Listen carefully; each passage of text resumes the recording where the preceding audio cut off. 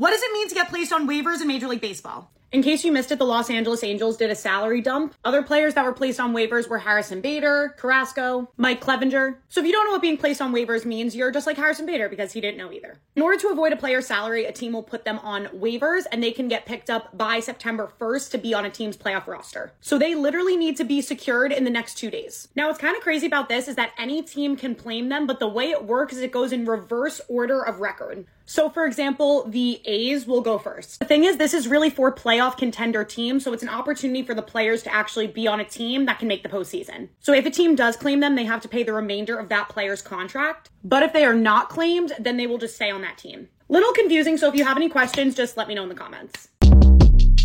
Shortcast Club.